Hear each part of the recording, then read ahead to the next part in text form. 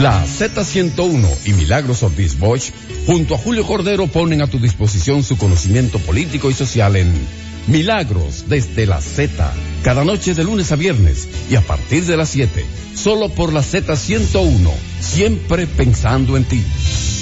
Señores, buenas noches. Gracias por su sintonía. Bienvenidos a Milagros desde la Z. Yo soy Julio Cordero.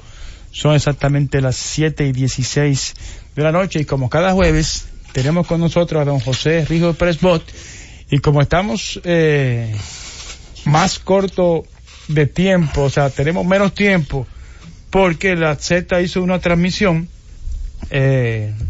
vamos al grano, José. Bueno, muy buenas noches, don Julio Cordero.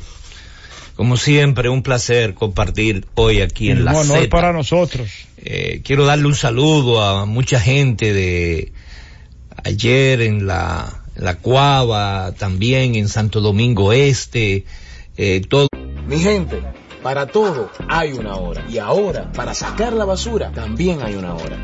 Si quieres que tu calle esté limpia y sin vertederos en las esquinas, ponte pa' eso. Saca la basura en fundas que estén en buen estado. Amárralas, colócalas a la hora que le toque a tu sector, frente a tu casa. Joanny, en nuestro barrio es entre 6 y 8 de la noche que se saca. Ah, y otra cosa, el carro no lo parques frente a los tanques de basura, para que cuando pase el camión pueda vaciarlos. Saca la basura a tiempo y nuestra ciudad tendrá menos tiempo con basura. Este 20 y 21 de octubre, recibe en tu casa a los voluntarios de Educación Ciudadana y entérate cómo pones de tu parte para hacer de Santo Domingo la ciudad que todos queremos. Con el manejo de nuestros chelitos por parte del gobierno. Eso es importante, José. Porque definitivamente es el manejo discrecional, poco transparente. Me da la ganario. Como le da la gana, eso es, ¿no? Y entonces nos presentan a todos nosotros como ignorantes, gente que no sabe leer, ¿no? Y nos engañan durante el año entero. Hemos dicho que el presupuesto general del Estado es una ley que se aprueba cada año, que inicia el 1 de enero y culmina el 31 de diciembre, que es lo que se llama el ciclo presupuestario. Y esa ley, aprobada por el Congreso, de nada sirve porque es violentada durante todo el año. Ejecutan el presupuesto conforme al mandato de la ley.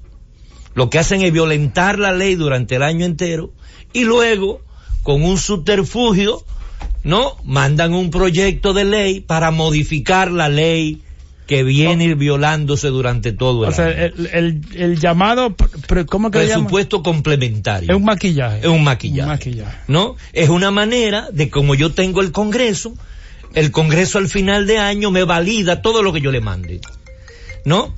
Así, por ejemplo, han mandado un proyecto de ley de modificación a la ley 6118, que es la ley de presupuesto general del Estado, donde se incrementa el déficit presupuestario que originalmente se había establecido.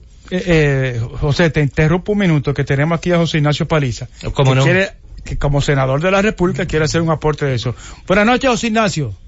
Muy buenas noches a Julio, al licenciado Rijo y a todos los que nos escuchan. Simplemente, muy breve, porque lo vengo escuchando, estoy en carretera, sí, y quería resaltar algo de Rijo, un reconocimiento a él. Muchas gracias. Cuando yo llegué a la Cámara de Diputados en el año 2010, me encontré la grata sorpresa de tener a José Rijo en la Cámara de Diputados. José dirigía en aquel momento un programa muy interesante que la Cámara de Diputados había suscrito con el Programa de las Naciones Unidas para el Desarrollo. Y habían montado en la Cámara de Diputados una unidad que era la unidad de seguimiento, de evaluación y seguimiento de la ejecución presupuestaria. Y era una herramienta, era un programa que posteriormente no se renovó, la Cámara de Diputados lamentablemente no se renovó, y que nos daba a todos los legisladores, el que lo solicitaba, una herramienta para poder dar seguimiento a la ejecución presupuestaria que era brillante. Usted le podía pedir esa unidad que dirigía Rijo, el gasto de cualquier ministerio en cualquier ítem que usted se pudiera imaginar, cuánto gastaba un ministerio en papel, por decir algo, y teníamos al dedillo con toda la transparencia del mundo y con toda la justicia del mundo ese dato. Era una herramienta formidable que existía en la Cámara de Diputados y en el Congreso Nacional, que servía de mucha utilidad para los que queríamos hacer un ejercicio interesante la fiscalización de los recursos públicos. Como esa herramienta era poderosa, quizás es la razón principal por la cual no se renovó o no se le dio seguimiento.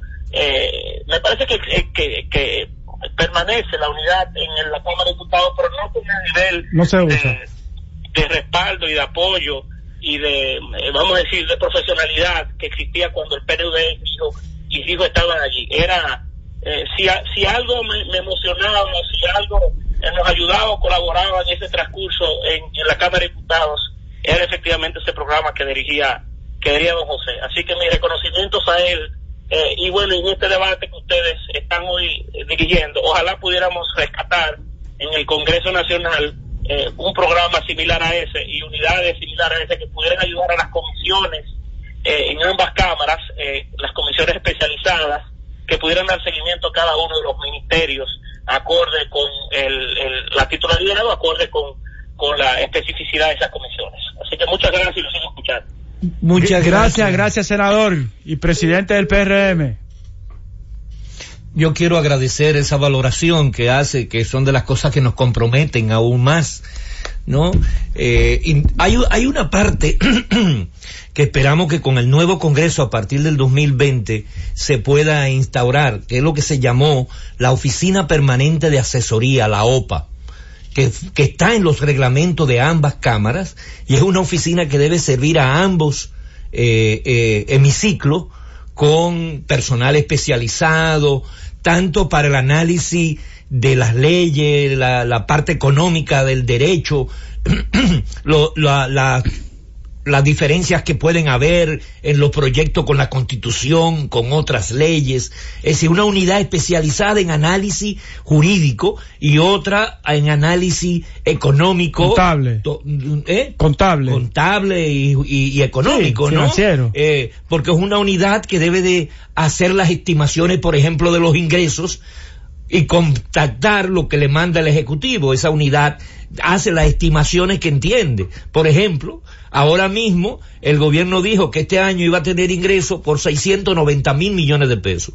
Tú recordarás que el año pasado, para esta fecha, nosotros decíamos que esa era una estimación muy optimista, que esos ingresos no se iban a conseguir.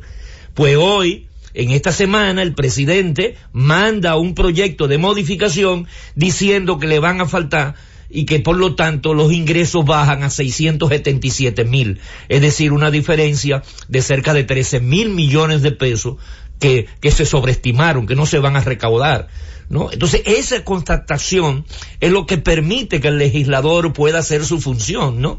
Pero tenemos que hacer una pausa sí, para entrar en ese análisis del proyecto de modificación a la ley de presupuesto. Muy bien. Milagro desde la Z. Milagro desde la Z. Ya estamos de vuelta. Ahora sí vamos a por parte. ¿Qué es lo que propone primero el gobierno para el presupuesto de este año? Él presupuestaba ingresos de 690,000 millones de pesos y dice que los ingresos van a disminuir y lo que se van a lograr son 677,000 millones. Es decir, que hay una disminución en los ingresos. Hay una contracción de la economía. Claro que sí. Por otro lado, me dice que los gastos lo va a aumentar de 765,000 millones, lo va a aumentar a 776,000 millones. O sea, millones. Una contradicción. Es decir, disminuyen los ingresos y me aumentan los gastos, ¿no? Una contradicción indudable. Eso entonces eleva el déficit de 76,000, que originalmente se presupuestó para este año, a 98,000, que es como va a terminar. Ya lo habíamos dicho aquí, que la proyección, lo dije hace como 2 meses, que la proyección de la proyección del déficit para este año iba a terminar con el 2.2% del PIB. Y efectivamente eso es lo que está diciendo hoy el gobierno con el proyecto de modificación a la ley de presupuesto del 19. Pero no solamente eso, que como aumentó los gastos, y aumentó el déficit, ¿qué tiene que pasar? Que tiene que aumentar la búsqueda de dinero prestado. Se habían presupuestado que se iban a buscar prestado este año 232.000 millones y ahora se van a buscar 255.000 millones de pesos.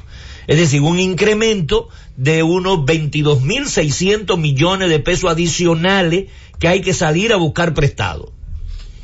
Y esa búsqueda de dinero prestado, con una autorización a hacer nueva emisión de bono o buscarlo en la banca comercial.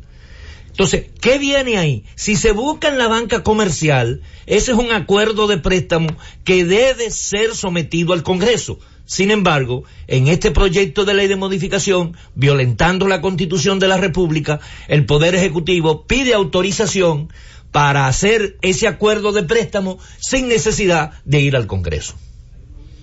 Es decir, que el Congreso le valida eso al presidente, violentando la Constitución de la República. Y los congresistas saben que en su delegando su propia responsabilidad de legislar de todo lo que tiene que ver con la deuda pública, ¿no? Y lo grande es que en los considerandos de ese proyecto de ley, el Ejecutivo reconoce que es facultad del Legislativo legislar con todo lo atinente a la deuda pública, ¿no?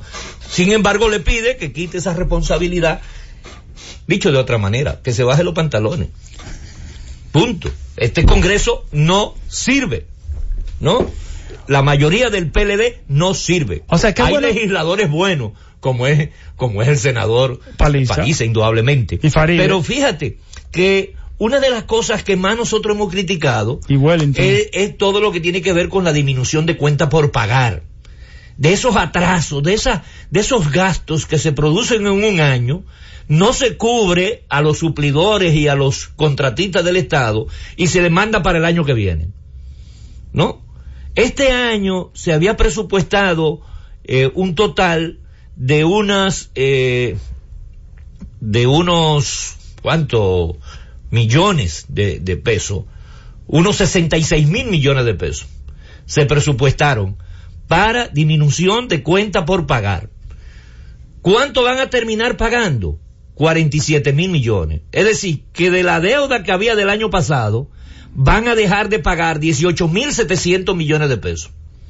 Y para el próximo año, están calculando que le están echando un fiado este año a los suplidores por 46.300 millones de pesos. ¿Eso se presta para corrupción? No, pues indudablemente, porque tú estás transfiriendo un pago que tú tenías que hacer este año para el próximo año. Entonces, en un año electoral, si tú quieres cobrar, tú me tienes que dar mi pedazo. Tienes que darme mi comisión. Claro. Y cuando uno analiza cuáles son las instituciones que están dejando de pagar este año de deuda del año pasado, curiosamente, el de mayor es el Ministerio de Obras Públicas. El Ministerio de Obras Públicas debía del año pasado 17.000 millones de pesos. Pero a septiembre nada más había podido pagar 6.300 millones. Entonces, es del 2018. Sí, deuda del 2018. Tenía que pagar del 2018 17.000 millones. A septiembre había pagado 6.300 millones, es decir, un 37%. Como ya no va a pagar los próximos 3 meses que quedan, pues le están quitando 8.800 millones de pesos para pasarlo para el año que viene. Es decir, dinero comprometido para pagar ese dinero este año, se lo están quitando al Obviamente una violación. Bueno, ahí viene. Lo que hay es un incumplimiento del mandato de la ley. Porque como este es un proyecto de ley y toda ley modifica otra ley, si hubiese un Congreso realmente que cumpliera su rol, no se lo aprueba, ¿no? Obliga a explicar por qué razón el Ministerio de Obras Públicas está dejando de pagar a suplidores y contratistas del Estado de este año 8.800 millones de pesos. La otra partida más significativa de esa deuda tiene que ver con la OISOI, con la presidencia. 2.500 millones de pesos, porque tenía presupuestado para este año 5.400 millones la presidencia, pago de disminución de cuenta por pagar, de atrasos, ¿no? Del año pasado. De esos 5.400 millones de pesos, está pagando a septiembre, al 30 de septiembre, 2.100 millones, es decir, apenas un 39%. Por lo tanto, no va a tener no va a cubrir. Entonces cogen 2.500 millones de pesos y se lo quitan a la presidencia para seguirle debiendo a suplidores y contratistas del Estado que están en la presidencia, principalmente en la OISOE, ¿no? Porque son mayormente de gente que ha estado trabajando. Otras partidas, un poquito menores ya, que se le están quitando, de compromisos que habían, y era en administración de obligaciones del Tesoro, que había una deuda ahí, se lo quitan de 7.390 millones de pesos. Todo eso hace un total de 18.700 millones de pesos, que disminuye el proyecto de ley. Y esos 18.700 millones, entonces lo pasan a deuda pública. Fíjate que es de una institución lo pasan para otra institución. Contabilidad creativa. Para, entonces, como se había ya ejecutado el 94% de la deuda que tenía, que estaban consignadas en Hacienda, de un total de 94.500, se han pagado ya 89.000 millones de pesos, el 94%. Pero hay más deudas que han aparecido ahora que no sabemos cuáles son. Es decir, no se sabe qué deuda, qué compromiso de deuda hay que cubrir este año que necesita 18.700 millones de pesos adicionales en el Ministerio de Hacienda. Y todo esto es una falta de transparencia. Desorden. Porque no hay explicación tampoco. Por ejemplo, esos 8.800 millones que Obras Públicas está dejando de pagar, que estaban contemplados en el presupuesto de este año, ¿a quién es que le están dejando de pagar? ¿Y bajo qué concepto se generó esa deuda? ¿A quién es que realmente se le debe? ¿Y qué fue lo que se hizo para deber esa deuda? No hay esos detalles. Inclusive, cuando eso se presentó en el presupuesto del año pasado, recuerdo que el diputado Wellington Arnaud solicitó que le entregaran el detalle de esa deuda administrativa. Porque esto pasa todos los años. Todos los años. Todos los años. Por eso, el Congreso no cumple su rol. Pero eso no es todo. Esto es la parte, digamos, de cosmética, ¿no? Pero, por ejemplo, tú me puedes decir a mí por qué razón a la Cámara de Diputados hay que aumentarle, faltando 3 meses, 463 millones de pesos. Porque el presidente de la Cámara de Diputados es de la facción de Danilo. De la facción de Danilo, y hay que darle más dinero para que... No, porque ahí hay un problema también. Ahora, ¿por qué razón a turismo se le están disminuyendo? Porque para tú aumentar en uno, tiene que quitarle a otro. Entonces sacrificamos a turismo que necesita ahora mismo propaganda y publicidad en los medios internacionales para que la Cámara de Diputados lo malgaste a turismo se le quitan 459 millones de pesos. Se les reduce para finalizar el año. Total, turismo tampoco va a cumplir con su presupuesto. Anda alrededor de una proyección de un 92% de ejecución a final de año. O sea, la proyección, ¿no? Entonces, estamos ante un manejo, por ejemplo, tú le quitas 95 millones de pesos a economía, planificación y desarrollo. Pero ¿tú sabes cuánto ha ejecutado economía y desarrollo al 30 de septiembre? El 36% del presupuesto. Eso quiere decir que no va a ejecutar su presupuesto. ¿Y en qué gasta economía? Personal, investigaciones, sueldo. Hay algunos proyectos de cooperación internacional que es a través del ministerio que se maneja. Por ejemplo, tú le estás quitando... ¿Fondo de contrapartida? ¿Se maneja por ahí? No, algunos sí, ¿no? Okay. A Interior y Policía se le está incrementando en 1.200 millones de pesos. Igualmente a la Junta Central Electoral le hicieron un incremento de 1.168 millones de pesos. Ahora. ¿A qué, perdón? A la Junta Central. A la Junta. Seguro eso es para cubrir los gastos de las primarias, ¿no? Porque no estaba contemplado en el presupuesto. Pero ¿a quién más tú le estás quitando dinero? Bueno, tú le estás quitando a la Presidencia de la República, tú le estás disminuyendo 3.684 millones. Pero eso es porque hay 2.500 que son pagos de contratistas que no se lo van a pagar. Que le están echando un cubo otra vez este año. Eso es una cuestión que realmente uno dice, ¿y para qué que se hace un presupuesto, ¿no? Si al final tú lo vas a poder manejar a tu antojo. Tenemos que hacer otra pausa. Otra pausa, sí. Y viene la tercera parte más importante. Ahora es que viene el concón. Milagros desde la Z. De regreso, José Río Presbot, nuestro invitado de todos los jueves. Bueno, pues mira que tenemos... Tú dijiste que el concón venía ahora. Sí. La surrapa. Sí, porque en ese proyecto de ley de modificación a la Ley de Presupuesto General del Estado de este año, hay varios artículos, partiendo del artículo 13, del artículo 13 de ese proyecto de ley, que son a todas luces contrario a la Constitución de la República. Hay dos maneras de hacer financiamiento. Y los financiamientos tienen que estar contemplados y autorizados en la ley de presupuesto. Es decir, si una institución quiere conseguir un préstamo, se autoriza en la ley de presupuesto que ese ministerio, esa institución, concerte, busque el préstamo. Pero una vez busque el préstamo, tiene que firmarlo, ¿no? Y someterlo al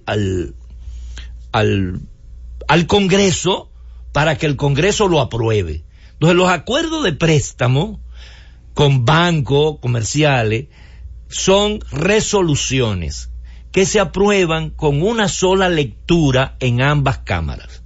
Se somete al Senado, regularmente todo se somete por el Senado, porque ahí no hay ninguna discusión y pasa para la Cámara. Y en la Cámara se libera de lectura y se declara de urgencia y nadie conoce lo que se está aprobando. Ese acuerdo de préstamo entonces se aprueba por resolución, una sola lectura, y el Congreso no puede modificarlo. ¿Sí o no? Es simplemente aprobarlo o rechazarlo.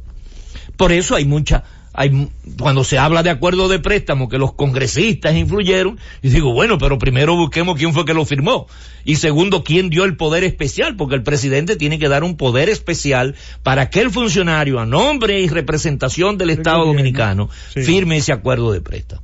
Nada de esto que yo voy a hablar ahora se ha dado. La otra forma de endeudamiento es a través de emisiones de bonos. Las emisiones de bonos tienen que hacerse mediante una ley. Y las leyes se aprueban en primera y segunda, en dos lecturas en ambas cámaras, ¿no? Aquí entonces, ¿qué dice el artículo 13? El artículo 13 de este proyecto de ley. Del proyecto de modificación a la ley de presupuesto de este año. Sí. Se reconocen las operaciones de crédito de corto plazo realizadas en el año 2019 por la EDESUR, EDENORTE y EDEESTE por un monto de $495 millones.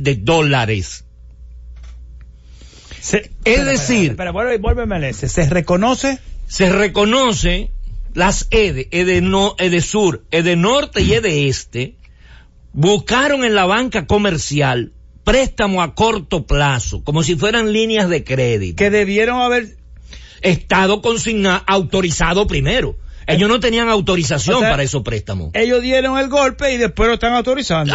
Ahora, ya dieron el golpe la sede. Sí. Ahora el gobierno se los reconoce. $495 millones. Pero no es eso solo. Este proyecto entonces ordena que el gobierno central asuma esa deuda que hicieron las EDES, ¿no?, para cubrir con suplidores y contratistas y pago de factura. Pero eso no es todo. Se autoriza entonces al Poder Ejecutivo a que esa deuda de corto plazo, que podía decirse como línea de crédito que se iba a cumplir este año, se convierta en una deuda de largo plazo. Y que vayan a buscar esos préstamos a la banca comercial o a hacer emisión de bonos, sin ir al Congreso.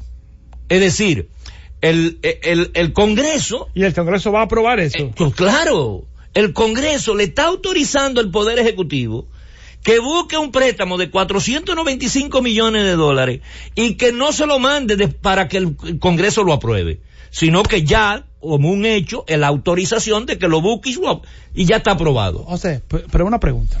¿Y esos 400 millones... 495. 500 millones de dólares. En esa solicitud, ese proyecto de modificación del presupuesto, no hay un documento que avale, o sea, que diga, ¿para qué es eso? Bueno, es para cubrir las facturas de las sedes. Pero ¿dónde están las facturas? No hay nada. No hay nada. Eso es todo. Eso es todo lo que llega. Esa es la información que llega. Pero el Congreso no debería aprobar eso. No, pero todavía hay más. Esos son los primeros 495 millones. Pero en el artículo 14, o sea, el siguiente, me dice que se autoriza a Edesur, Edenorte y Edeeste a realizar una operación de crédito de largo plazo con la banca comercial e intermediario financiero que le permita cumplir con los compromisos de pago de factura por compra de energía correspondiente al año 2018. Ascendente. O sea, el año pasado. Sí, ascendente a 611 millones de dólares. Ya hay mil millones de dólares. 1.100 millones ya con los 500 de arriba. Y esos 611 millones, 744.705 pesos con 10 centavos, dólares con 10 centavos. Entonces se autoriza también, óyeme, esto es una barbaridad. ¿Cómo es posible que se le va a reconocer y se le va a autorizar a Edenorte, Edesur, a hacer un contrato de préstamo sin que ese contrato de préstamo vaya al Congreso? Es que lo están autorizando para que lo hagan sin ir al Congreso. Mira. Y en el artículo 15, entonces, hay otro más. Wow. Se autoriza al Poder Ejecutivo a través del Ministerio de Hacienda, es decir, el Congreso se quita su responsabilidad, delega su responsabilidad. Se baja los pantalones. Es decir, el artículo 4 constitucional se tira a la basura, que dice que la nación dominicana, el gobierno se divide en poder legislativo, ejecutivo y judicial, y que sus responsables no pueden delegar sus atribuciones. Ese artículo 4 se tira por la basura. Y entonces el Congreso, porque el Ejecutivo se lo redacta de esa manera para que el Congreso se lo apruebe, se autoriza al Poder Ejecutivo a través del Ministerio de Hacienda a asumir el saldo de facturas con generadores eléctricos de 2019 pendiente de pago de Edesur, Edenorte y Edeeste, así como las operaciones de corto plazo que éstas pudieran realizar en el 2019 con la banca local, lo cual ya está finalizando el año. Es como si lo fuera a hacer, pero ya lo hicieron. Pero, José, por un monto combinado de hasta 33.070 millones de pesos. Es decir, por un lado le reconoce 495, por otro lado 611.7 millones de dólares, más 33.000 millones de pesos. ¿Y dónde está Punta Catalina? José, ¿y dónde vamos a ahorrar todo ese dinero? Yo tengo que tener un inversor en mi casa y pagar en mi apartamento para que haya una planta. Pero todo ese dinero es el pueblo que lo está pagando, porque son deudas que vamos a pagar. Y es una violación flagrante, ¿no? Óyeme, y lo grande es que hay un párrafo donde dice: se autoriza el Poder Ejecutivo a través del Ministerio de Hacienda a convertir la precitada operación de crédito de corto plazo de corto a largo plazo y financiarla mediante préstamo con la banca comercial y o colocación de bonos. Entonces, si Hacienda va a hacer un préstamo con la banca comercial, ese acuerdo de préstamo tiene que llegar al Congreso.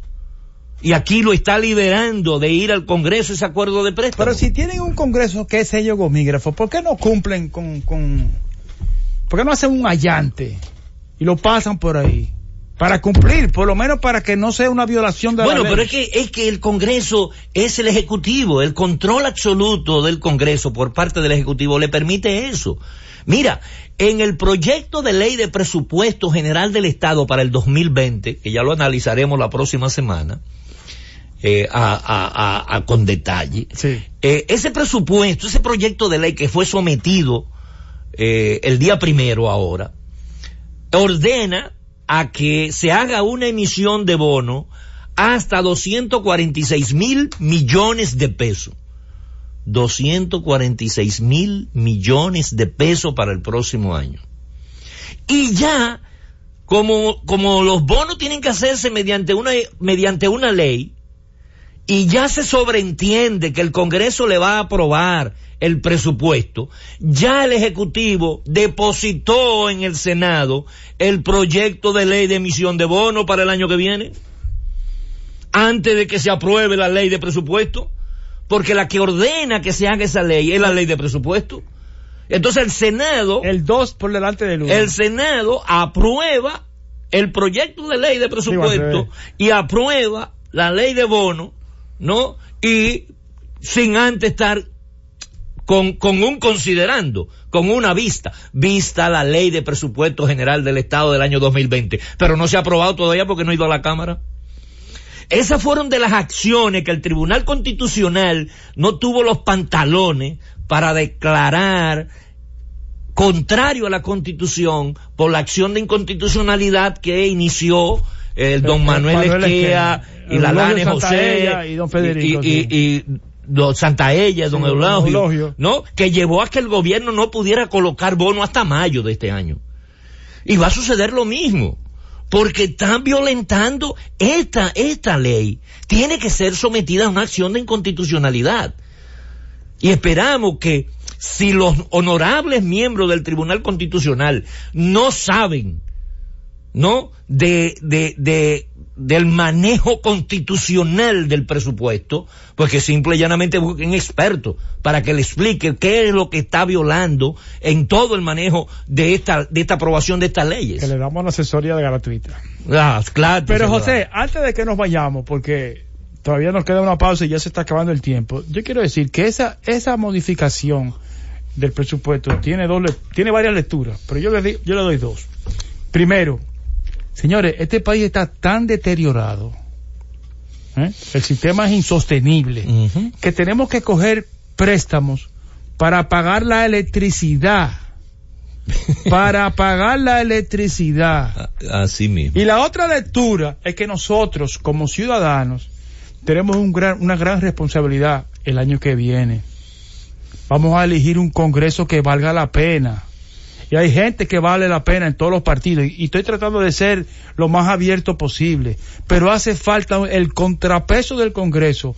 Hace falta. Con gente que real y efectivamente entienda cuál es su rol como congresista.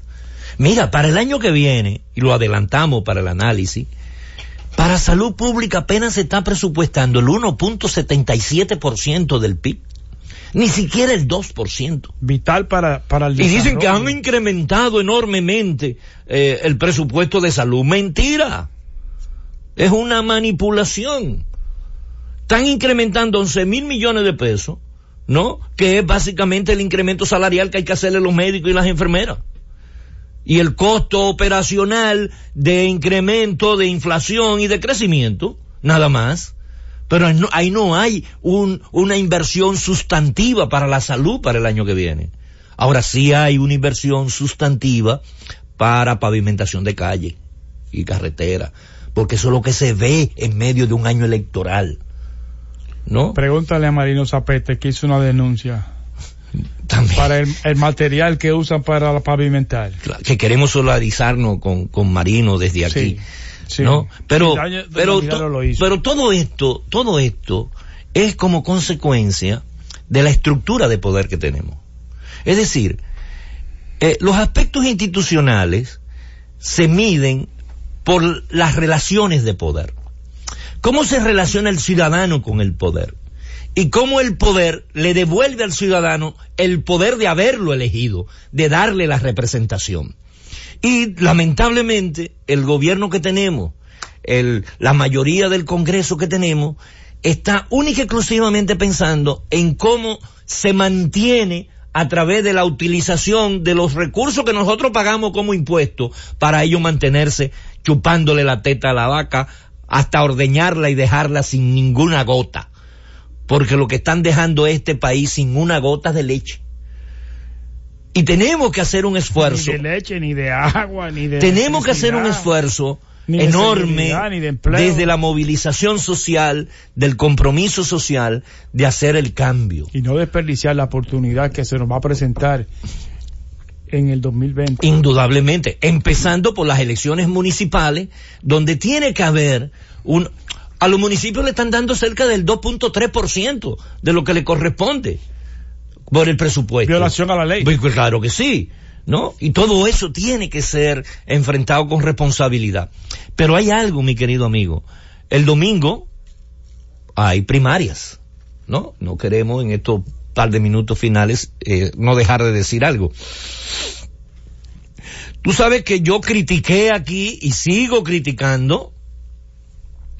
Critiqué desde que salió la primera vez el anuncio de la Junta Central Electoral mandando a votar en las primarias. Dije en ese momento que eso no era facultad, eso no era responsabilidad de la Junta Central Electoral. Que quien tenía que convocar a primaria era cada partido que iba a participar. En el caso del PRM, como sus primarias son cerradas, entonces la promoción y la educación es un asunto interno del PRM. Por lo tanto, el PRM tiene que convocar a invitar a la gente que está inscrito a que vayan a votar. Pero es el PRM con su sigla. Ahora, como las primarias del PLD son abiertas, quien tenía que hacer la campaña de invitar a ir a las primarias era el PLD, para que todo aquel que se siente estafado, engañado, harto del PLD, ni se acerque por ahí. Ni se acerque por ahí.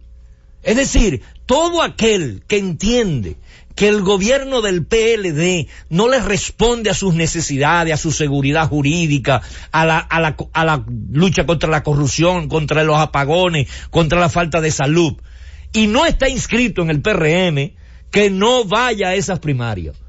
No le toca ir, que vayan los PLDistas a elegir ese lío que tienen y a desentenderse entre ellos, ¿no? Y no es de ropa. ¿No? Pero no le toca al ciudadano, ese más de 40% que se considera independiente, lo que tiene que observar el comportamiento de lo que pase en esos dos partidos que se van a disputar la presidencia en el año 2020. ¿Qué pasa en la presidencia? ¿Qué pasa en la lucha interna del PLD? ¿Y qué pasa en esa democracia interna del PRM? Observar, no ir a votar. Porque hay mucha gente confundida, como la Junta ha hecho una campaña de que es fácil ir a votar con el voto automatizado en las primarias. La gente tiene confusión de que tiene que ir a votar. No, vaya a observar. Mire el comportamiento, fíjese quién trata de comprar a otro, fíjese quién está tratando de engañar con manipulación de encuestas, fíjese quién es que está prometiendo lo que no puede cumplir, fíjese quién es que real y efectivamente está planteando aquí un gran cambio en la República Dominicana. Eso es lo que el ciudadano independiente tiene que observar y no ocurrirse de que ir a votar, de que a favor de uno o de otro, porque al final está haciendo cómplice del gobierno que usted está criticando. Muy bien. José, muchísimas gracias. Se nos acabó el tiempo. Mañana es viernes, inicia el fin de semana y entonces, como dice José, recordemos que el domingo son las primarias. Buenas noches. Buenas noches. Milagros desde la Z.